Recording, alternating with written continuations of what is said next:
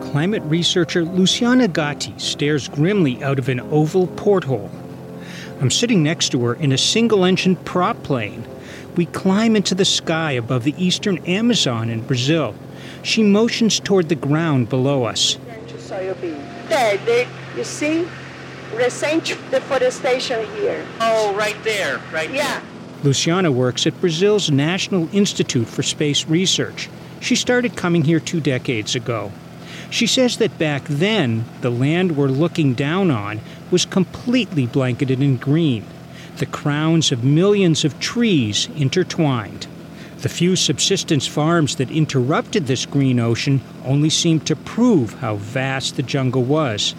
Today, all we see through the plane's window glass are brown and green jigsaw puzzle pieces alternating between newly cleared jungle, grain crops, and the remains of recent harvests. So they are killing the forest to transform everything in soybean. I'm Daniel Grossman, reporting for Science Quickly. I've come to the Amazon to find out what Luciana is learning about the health of the forest and its role influencing the rate of climate change. And the plane we're on isn't just used for taking in the view. It's part of Luciana's science. She hires this plane and others to collect air above the changing forest, because mixed in with the air is a key to climate change: carbon dioxide. Here's a little background. 30% of the carbon dioxide released globally by burning fossil fuel gets absorbed in soil and vegetation, probably mostly in forests. That forest uptake slows the accumulation of carbon dioxide in the atmosphere and slows global warming. And when crops replace that forest, carbon uptake declines. And in our studies, we observed 70% increase in soybean plantation area. Scientists believe that the Amazon soaks up a major share of global forest uptake.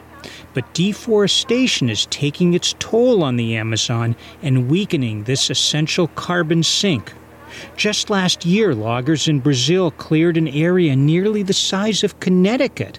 Most of that forest loss happened in the region we're flying over right now. Look at this. This is a soybean ocean. Though she studied the Amazon forest for decades, Luciana rarely gets an aerial tour such as this one. Usually the pilot she hires flies solo to collect the air samples she needs for her studies of carbon uptake.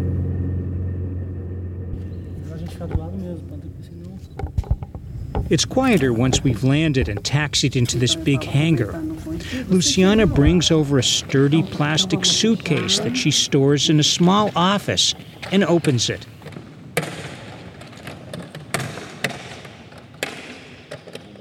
Here is the front. Packed in foam inside the case are 12 glistening glass containers. She calls them flasks, each the size of a 1-quart soft drink bottle. This is the inlet. With a flourish, Luciana traces the path the air takes from a nozzle mounted on the plane's fuselage and through a web of tubing and valves into the bottles. We have a pump that pushes the air through this unit that have the flasks. Getting her air isn't exactly easy or fast. Luciana has had to hire pilots at 4 landing strips. First, they climb to an altitude of 14,500 feet above a landmark that she specified. Then they push a button on their control panel, which starts up the pump that fills the first flask. Next, they dive steeply down in a tight spiral, keeping the landmark in the center. The first sample is 14,500 feet. The next is 13,000 feet. When he is in the correct high, he just press the button, and then the system is started, and then he go to the next sample. At 11,500 feet, he just push the button and start the next sample. They circle down until they're practically buzzing the ground and have filled all 12 flasks. And then he can return. where he packs up the suitcase in a padded box and ships it to Luciana at the Institute for Space Research near São Paulo. And then these go to the laboratory, where Luciana measures the carbon dioxide concentrations in the flasks. The dive bomb sampling is worth the effort. What she gets out of her atmospheric samples is an exquisite vertical profile of changing carbon dioxide over the forest, and it really does change with height and time. That's because plants trap carbon dioxide by photosynthesis and soil microbes emit it by the process of respiration. The difference between this absorption and emission is the forest's net uptake or release of carbon dioxide. Air closest to the ground is the most influenced by what's going on in the forest, and Luciana teases out what the forest is doing by comparing results from the highest to the lowest altitude. If the concentration go increasing, this can mean that the surface is source. If it go decreasing, this can mean the surface is trapping. Luciana's pilots have gathered air twice a month for years from each of the Amazon's 4 corners. Atmospheric scientist Scott Denning says it's a heroic logistical feat. He sometimes collaborates with Luciana. The beauty of Luciana's work, and also the difficulty of her work, is that she's done it over and over and over again every 2 weeks for 10 years. Was that pretty tough? Yes, yes. Because I always have problems with the pilot or with the company. For example, the Northwest site, we are in the 3rd company. The first had only one airplane. This airplane crashed. That's right. It crashed. Fortunately, no one was hurt. Luciana's had flasks delayed, sent to the wrong address, and stolen.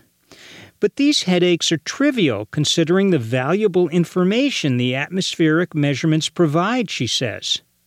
Other researchers monitor the Amazon with other methods, such as by measuring trees in small research plots. But these can only tell what's going on in specific spots, and the mega-diverse Amazon does not behave the same everywhere.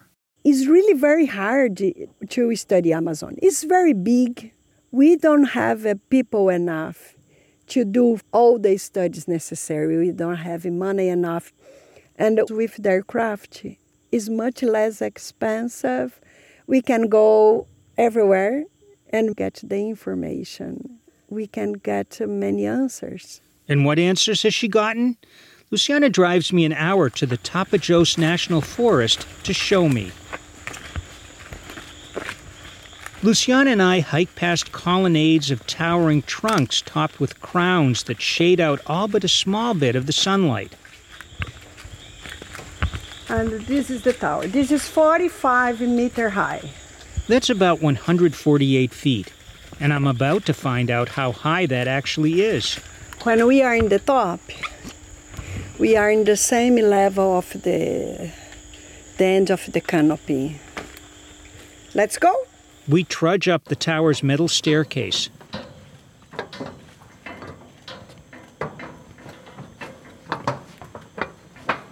About 12 stories above the ground, we pass into blazing sunlight in a spectacular view. Amazing. This is like parasita. What's parasita? Parasite. A colleague of Luciana's visiting from New Zealand briefly serves as translator. It's a paradise up here, she says. An undulating plain of leaves sparkles in the glare spread out below us to the horizon. To me, this parasita seems to be thriving, but Luciana says it's not.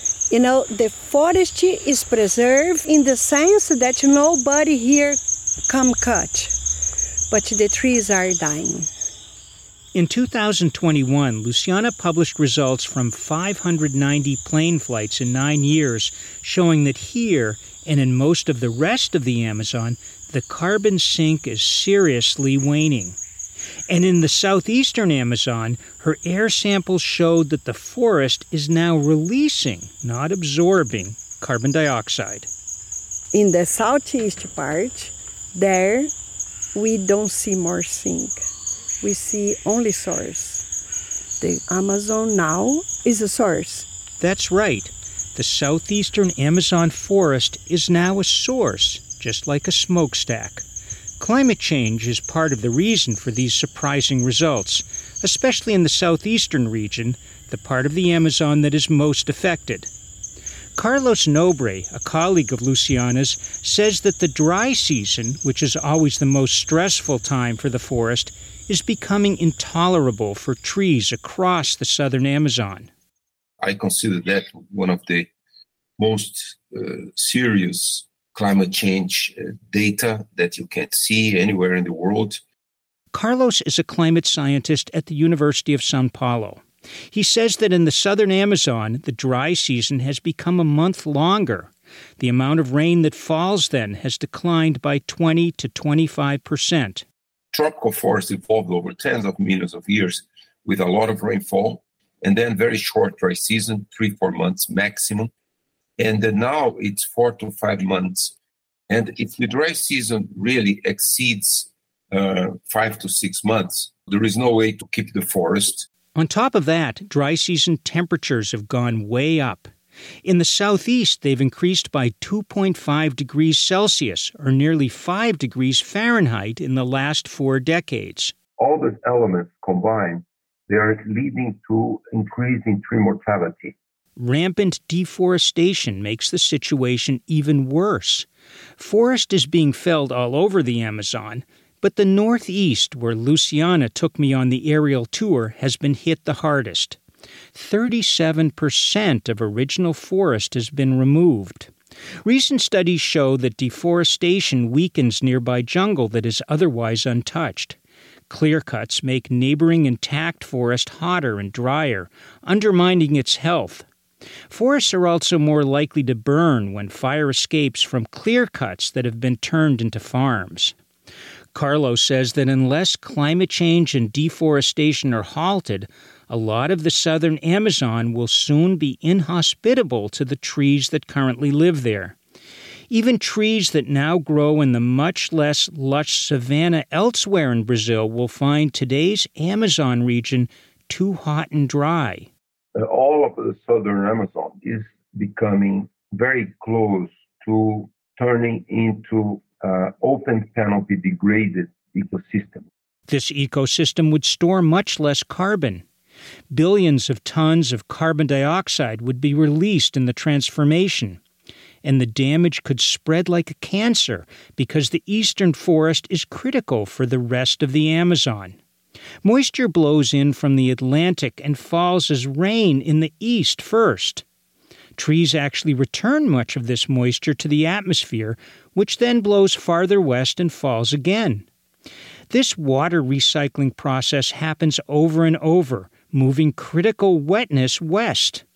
A degraded eastern forest could break this east-to-west rain chain. So this is really very dangerous. Carlos's computer simulations predict that if only a little bit more forest is removed and global climate change warms the planet another 1.5 degrees centigrade or 2.7 degrees Fahrenheit, the Amazon will pass a tipping point. And then much of the Amazon would become open canopy degraded forest, which would devastate the current forest's wildlife and rev up global warming. And this could happen in just a few decades. The Amazon is at the edge of this tipping point. We have to stop deforestation immediately. Luciana tears up just thinking about the worrisome future of the forest that she's spent her career studying. This is what is scaring me terrible, This is why affecting me so much in these times when I come, because I'm observing the forest dying. Science Quickly is produced by Jeff Del Vicio, Talika Bose, and Kelso Harper. This story is produced with assistance from the Pulitzer Center. Additional support from Abby Rockefeller and Lee Halprin. Don't forget to subscribe to Science Quickly, and for more in-depth science news, visit scientificamerican.com. Our theme music was composed by Dominic Smith. For Scientific American's Science Quickly, I'm Daniel Grossman.